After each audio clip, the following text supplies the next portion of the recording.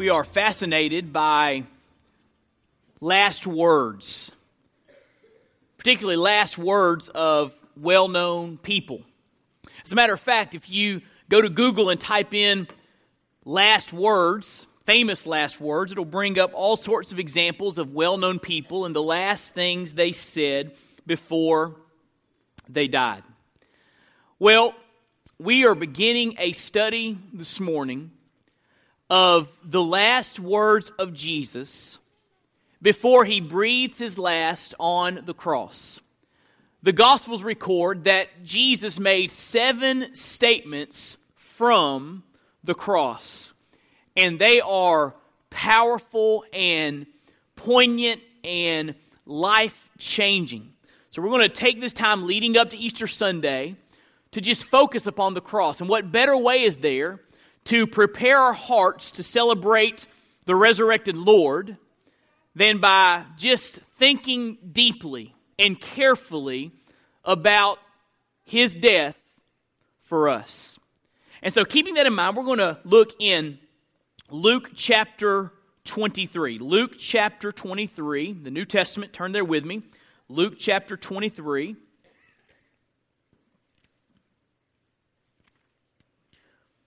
We're going to begin reading in verse 32.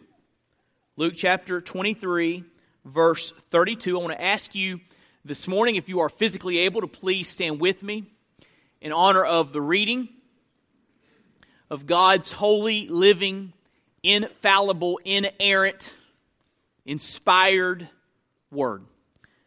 Luke chapter 23, verse 32, the Bible says, 2 others who were criminals were led away to be put to death with him. That speaks of Jesus. And when they came to the place that is called the Skull, there they crucified him. Now, very quickly, that phrase translated the skull in the original Greek language in which the gospel was written is the word kranios, where we get the word cranium from. In the Aramaic translation of that same word, we see the word Golgotha. So whenever you see the word Golgotha in the Scriptures, it's an Aramaic translation of the word skull. And the Latin translation of that same word is the word Calvary. We sing songs about Calvary. We are singing about the place of the skull, the place where Jesus was crucified. And it says, there they crucified him and the criminals, one on his right and one on his left. And Jesus said, first saying from the cross, Father, forgive them, for they know not what they do. Let's pray together.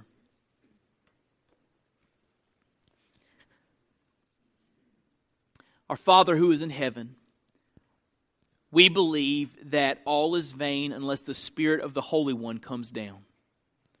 Lord, this time would be empty and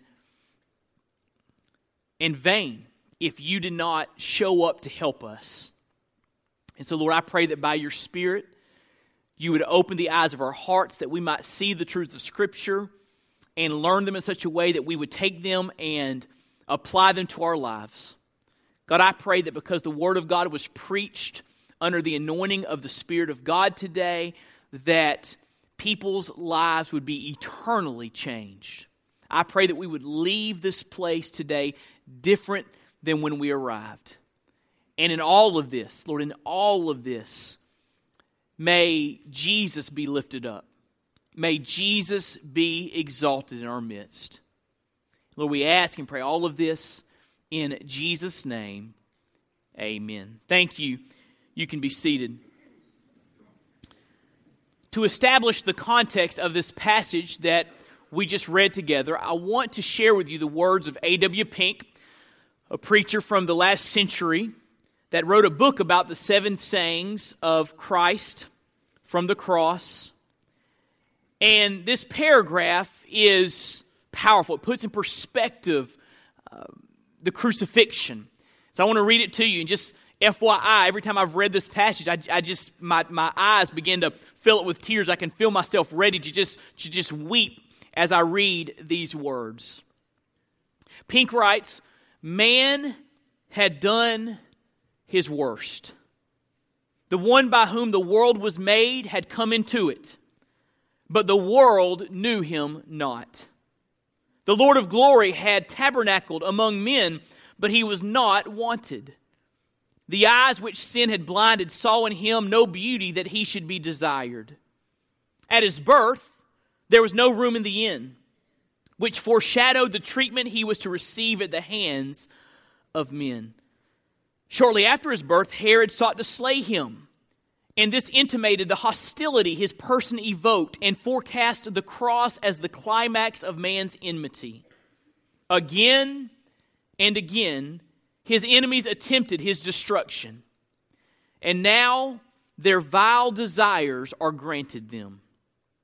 The Son of God had yielded himself up into their hands. A mock trial had been gone through.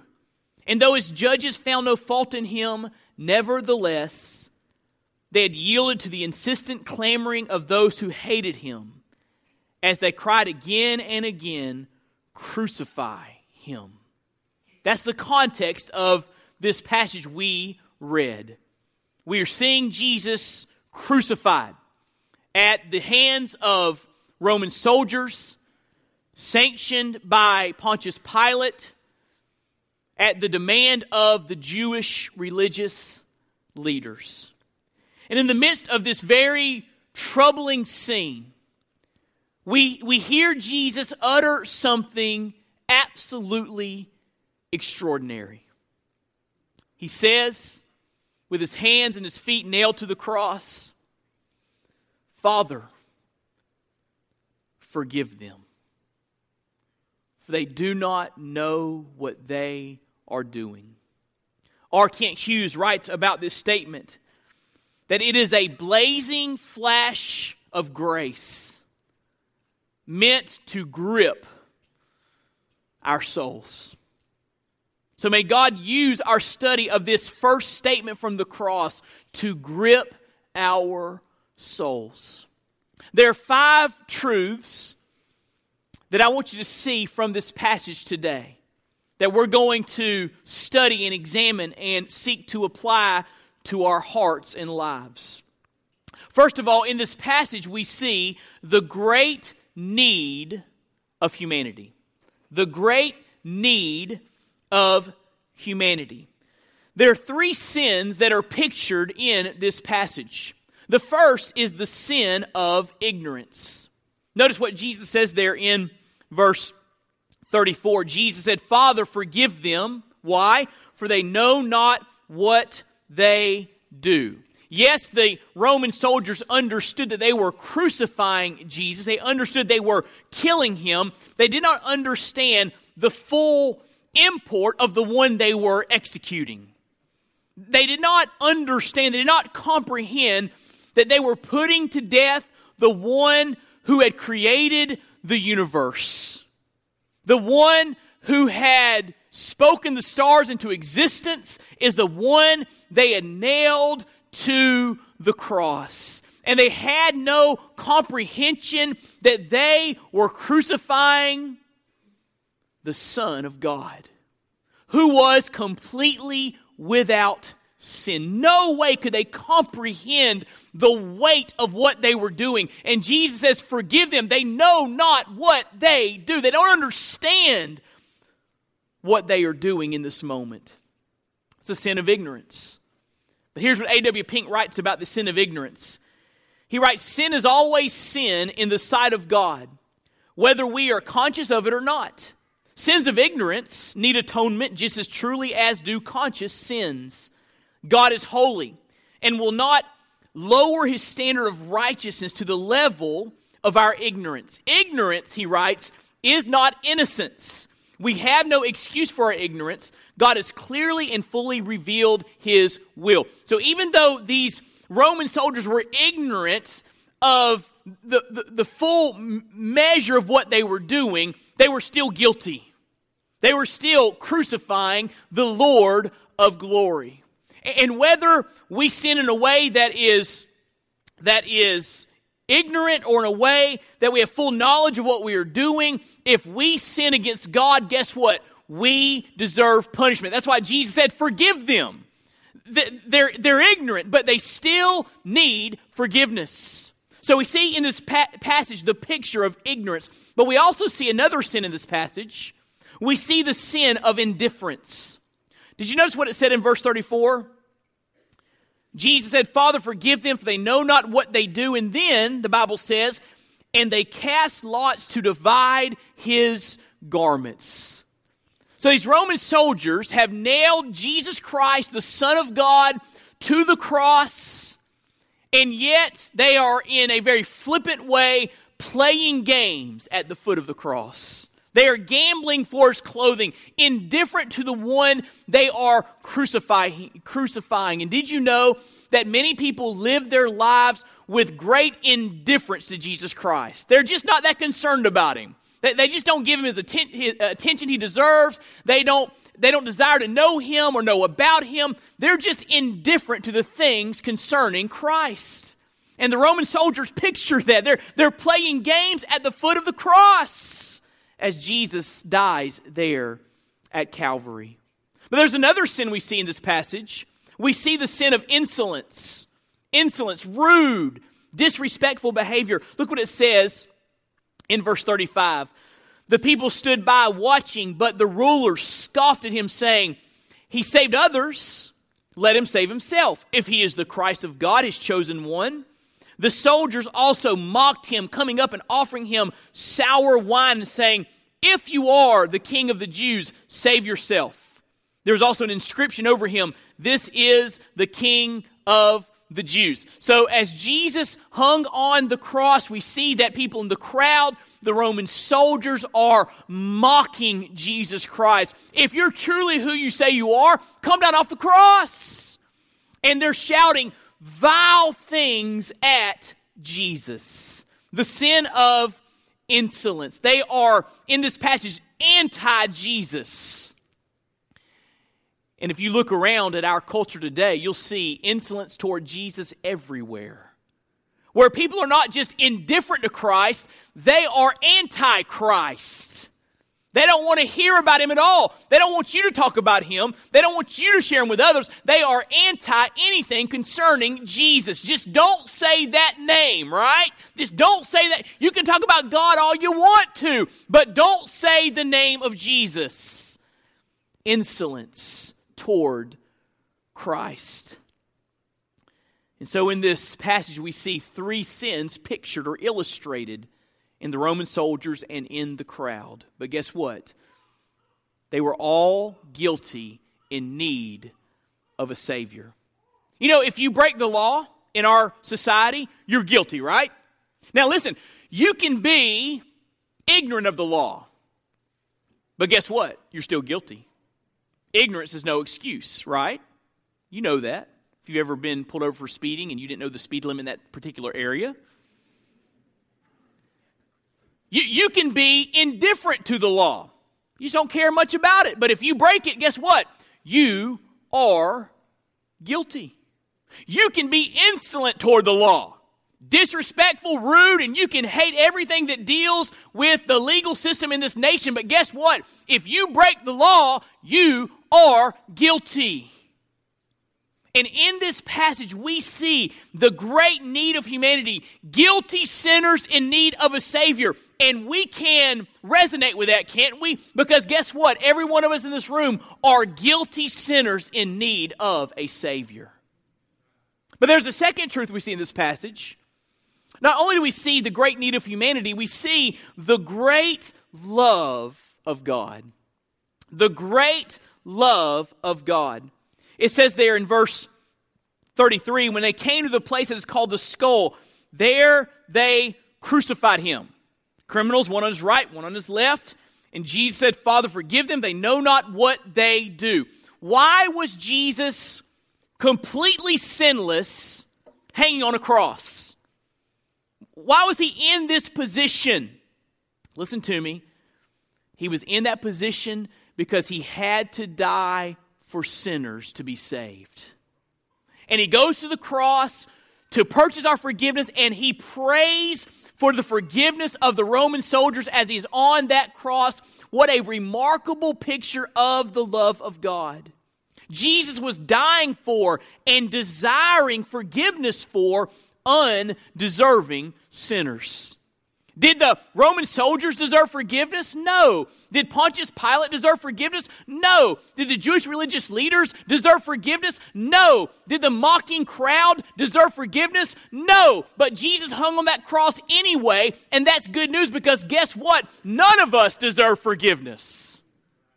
And yet, because of His great love, He is hanging on that cross, taking all of our sin upon Himself and dying for our sins, taking the punishment that you and I deserve.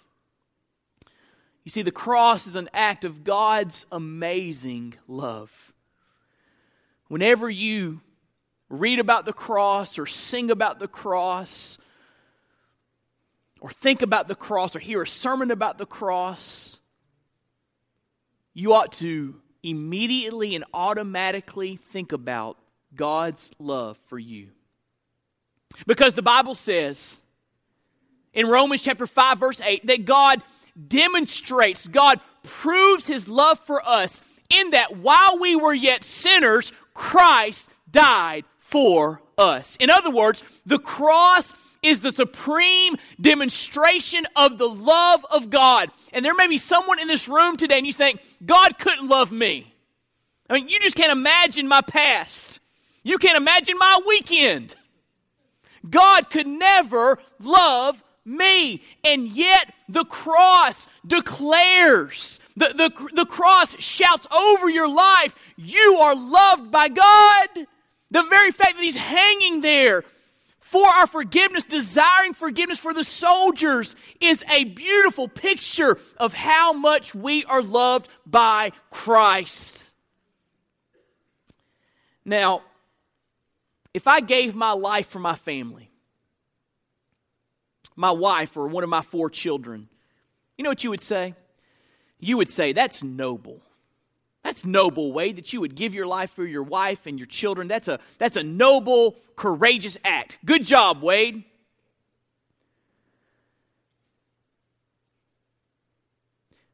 But if I gave my life for one of the vilest people in society, you would probably think, what a waste.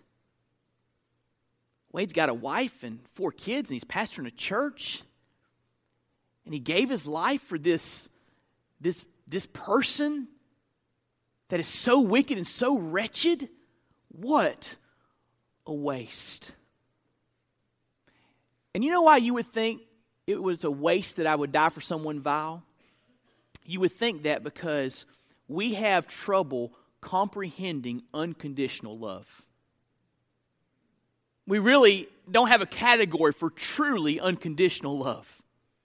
If you die for your family, yeah, that's great. You die for someone that's vile and wicked, that's a waste.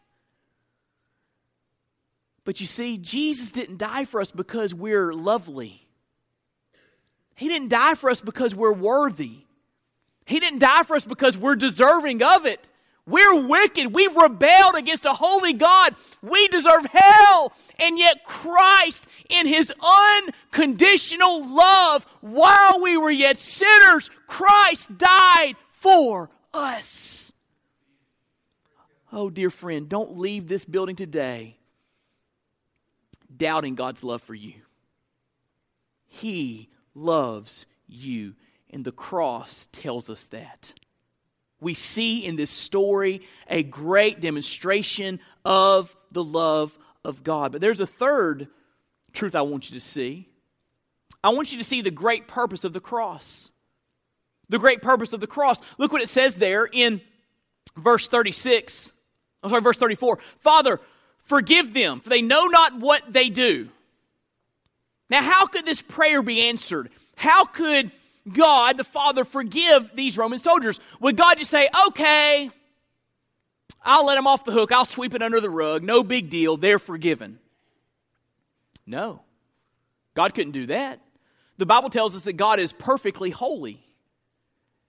And perfect holiness deserves or calls for justice. Because God is holy, listen, sin must be punished. So he couldn't just let them off the hook. Their sin had to be punished. And guess what? Their sin was being punished at that very moment he prayed this prayer, because he was on the cross taking their punishment for them. In other words, the cross provided the basis for his prayer to be answered. Think about that. Father, forgive them. They know not what they do, and I'm dying right now to provide for their forgiveness. I'm taking their punishment right now so that you can grant them and extend to them forgiveness. I'm paying the penalty for their sin. And in that we see the great purpose of the cross. Jesus had to die as our substitute, taking our sin and the punishment our sin deserves. Isaiah 53 says it like this, written hundreds of years, 700 years before Christ actually died on the cross. In a prophetic passage, Isaiah 53 says this, that Jesus was bruised for our transgressions, crushed for our iniquities.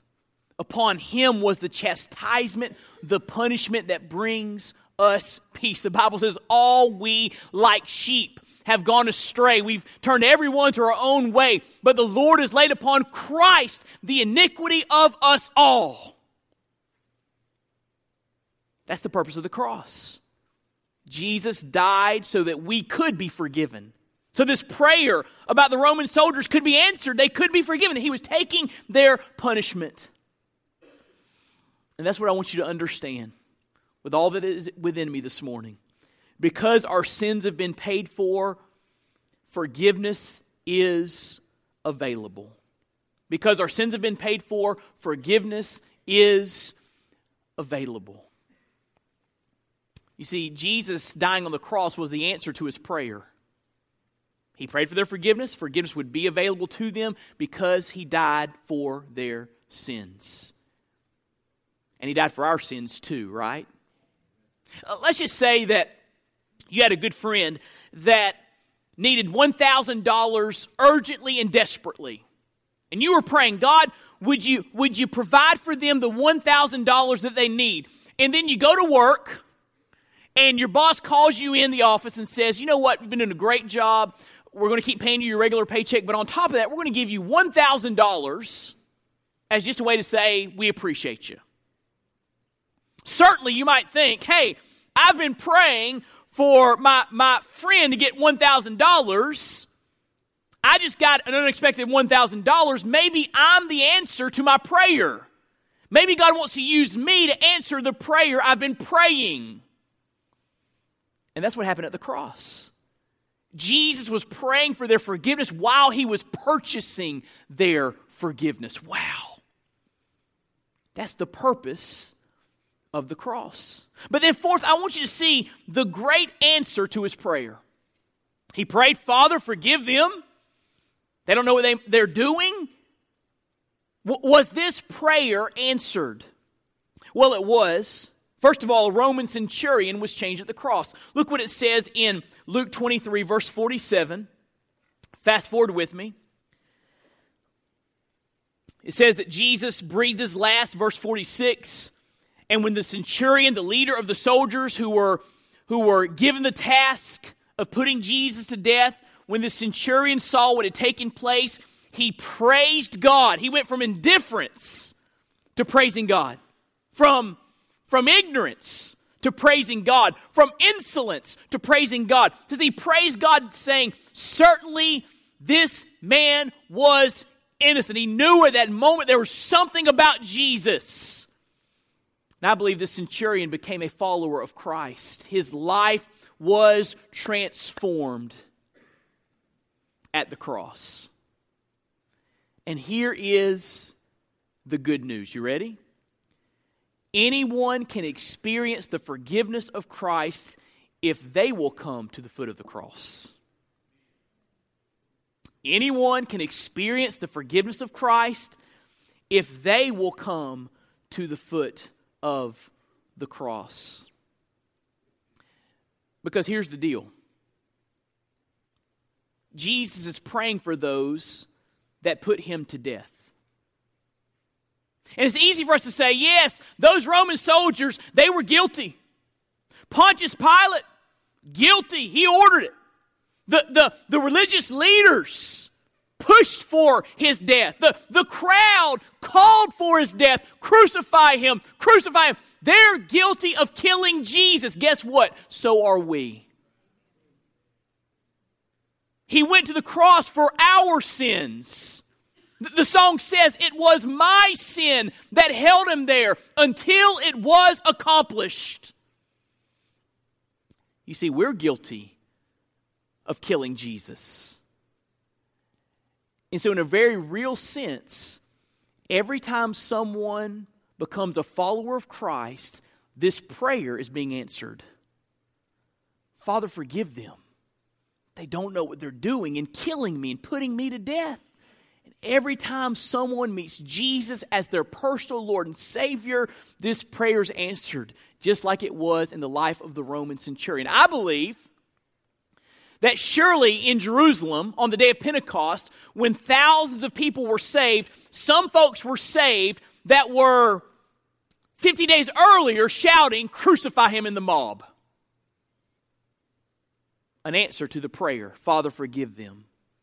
They don't know what they're doing. And can I just testify for a minute? I'm guilty of Jesus dying on the cross. My sin put him on that cross. When I was 9 years old, I was hearing the gospel preached at my church, and I began to experience the squeezing, it's the best way I can explain it, the squeezing of the Spirit of God in my life, showing me my need for a Savior. And one summer afternoon, my pastor came out to my house, and we sat at my dining room table, and he walked me through these verses in the book of Romans, showing me that I was a sinner in need of a Savior, showing me that Jesus had died for my sins. The wages of sin is death, but the free gift of God is eternal life through Jesus Christ our Lord. And he took me to Romans 10 and showed me where the Bible says, if we will confess with our mouth that Jesus is Lord and believe in our heart that God has raised him from the dead, we will be saved. He showed me where the Bible says in Romans 10:13, whosoever will call upon the name of the Lord shall be saved. And at 9 years of age, I bowed my head and I called on the name of Jesus, and that was an answer to this prayer. I was forgiven for putting him on the cross. And so we see the great answer to his prayer. But there's a fifth reality I want you to see. We've talked about the great need of humanity. We've talked about the great love of God. We've talked about the great purpose of the cross. We've talked about the great answer to his prayer. But fifth and last, I want you just to think with me for a moment about the great example of Christ. The great example of Christ. You see, when Jesus prayed on the cross, Father, forgive them. They do not know what they are doing. Jesus was practicing what he preached.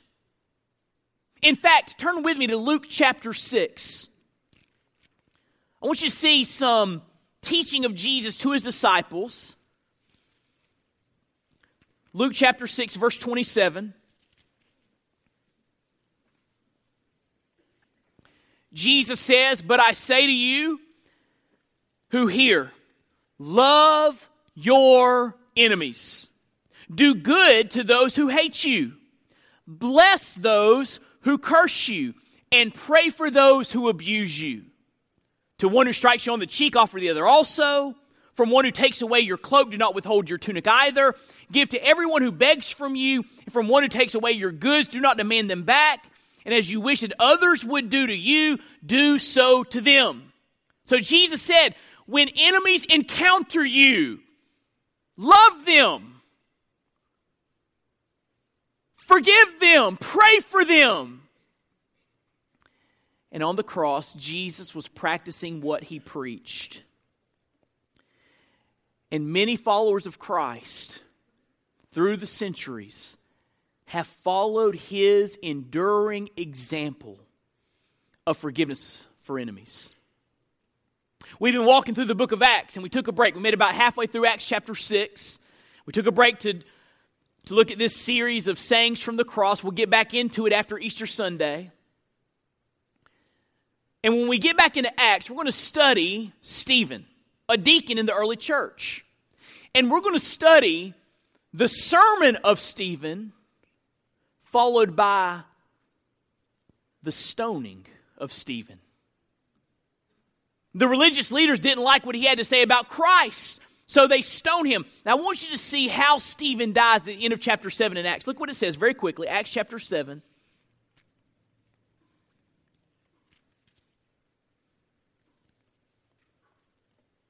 Verse 59, it says, "And as they were stoning Stephen, he called out, 'Lord Jesus, receive my spirit.' And falling to his knees, he cried out with a loud voice, 'Lord, do not hold this sin against them.' And when he had said this, he fell asleep." Now, where did he learn to forgive people that were executing him?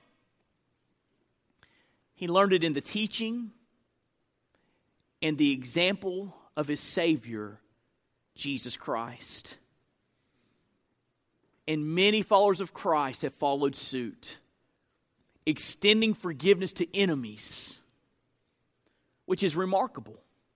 Because true forgiveness of enemies is not natural. Do you know that? Over in Luke 6, when Jesus says, "Love your enemies, pray for those who persecute you," he goes on to say, "What credit is it to you if you love those who love you back?" Even the sinners do that. I mean, if you love someone that loves you, that's no big deal, right? That's just natural. It's what we do. But when you love someone and forgive someone that hates you, that's supernatural. In your notes, true forgiveness of enemies is a supernatural act that demonstrates the love of Christ to a watching world.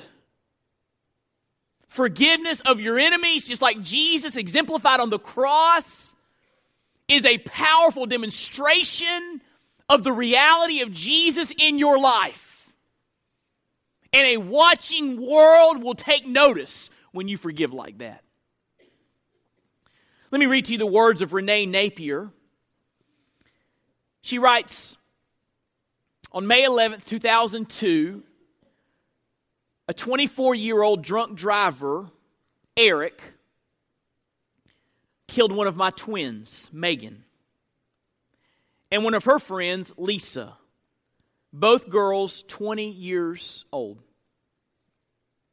This was devastating for all three families involved, and countless friends that mourned the loss of these precious girls. But this is also a story, Renee writes, of forgiveness and healing. My family and Lisa's family chose to forgive Eric. We even appealed to have his 22-year prison sentence reduced to 11 years. Since March 29th, 2004, I've traveled all over the country telling the story to thousands of people, mostly teenagers. I always talk about forgiveness because we have learned how powerful it is for everyone. Eric told me, listen, he has eternal salvation because of Megan and Lisa. I show him via video in my presentations and will soon have him as an inmate standing with me, a living, breathing example of the dangers of drunk driving, but also the power of forgiveness. How could Renee Napier find it within her to forgive a drunk driver that killed her daughter? Only through the supernatural power and glorious example of Jesus Christ. Maybe there's someone in your life that you're withholding forgiveness from, and this first saying from the cross has moved you to say, how can I withhold forgiveness when Jesus prayed for his executioners? Father, forgive them. They don't know what they are doing. And so here's the point of all of this that I've said. I've reduced it down to 2 sentences for you. If you look there in your notes. Jesus displayed amazing love at the cross when he asked for forgiveness for his executioners. That same love and that same forgiveness is available to all who will place their faith in Christ.